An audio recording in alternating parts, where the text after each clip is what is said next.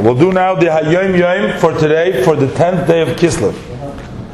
This is the day that the Mittler Rebbe, called the Mittler Rebbe because at the time of the Tzemach Tzedek they had the old Rebbe, and the Mittler Rebbe, he was the Mittler Rebbe, then there was the Tzemach Tzedek. And that name stuck to him, the Mittler Rebbe. The Mittler Rebbe. He went out from his incarceration into freedom in the year Tov Kuf Pei Zayin.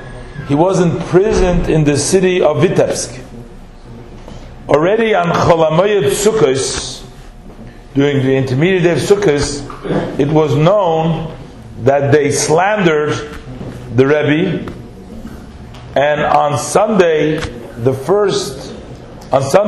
portion of Noach, which was the 28th of Tishrei, he went escorted by officials from the city of Lubavitch.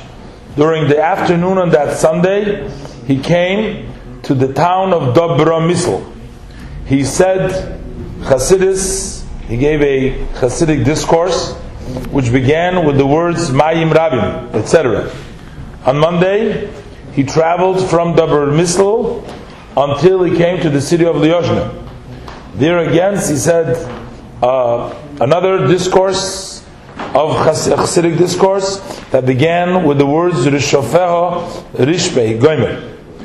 And on Tuesday, he traveled from Lyozhne to Vitebsk, and he sat there until Sunday, the 10th day of Kislev.